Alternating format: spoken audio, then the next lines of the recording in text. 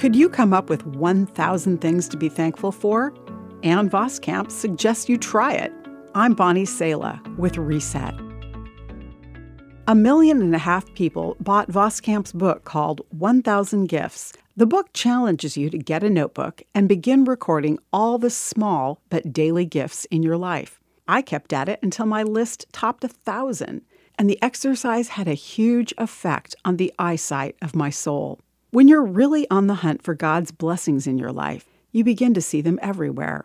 Rain-sweetened air, pineapple, a long hug from my son, the silly family pet, or my neighbor's purple vine. After I developed the eyesight to see them, the first thing I learned is that God's gifts to me are many, and they're continuously given.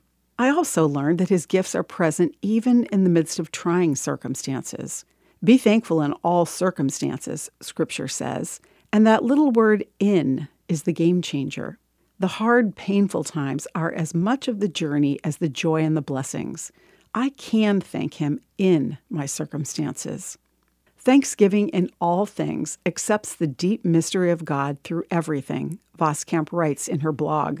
We give thanks to God, not because of how we feel, but because of who He is. No amount of regret changes the past. No amount of anxiety changes the future. But any amount of gratitude changes the present. In stressful times, seek God. In painful times, praise God. In the terrible times, trust God.